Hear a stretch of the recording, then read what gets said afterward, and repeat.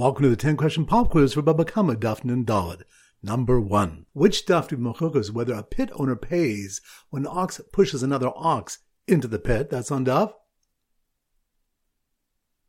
Nun Gimel. Good. Number 2. Which daf do mechukas about kalim damages in a boar? That's on daf. Nun Daled. Good. Number 3. Which daf do you have a case where a cover for a pit was strong enough for oxen, but not for camels, which occasionally come? That's on daf. Nun Beis. Good. Number 4. Which daf do we discuss why the owner of an ox that fell into a homeowner's pit, killing his father or son, was liable in kofir? That's on daf.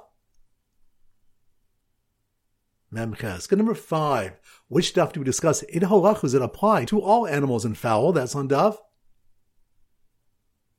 Nun Daled. Good. Number 6. Which daf do when a person can be high for an animal falling into a 6 tefachim pit, since the animal's abdomen is 4 tefachim off the ground? That's on daf.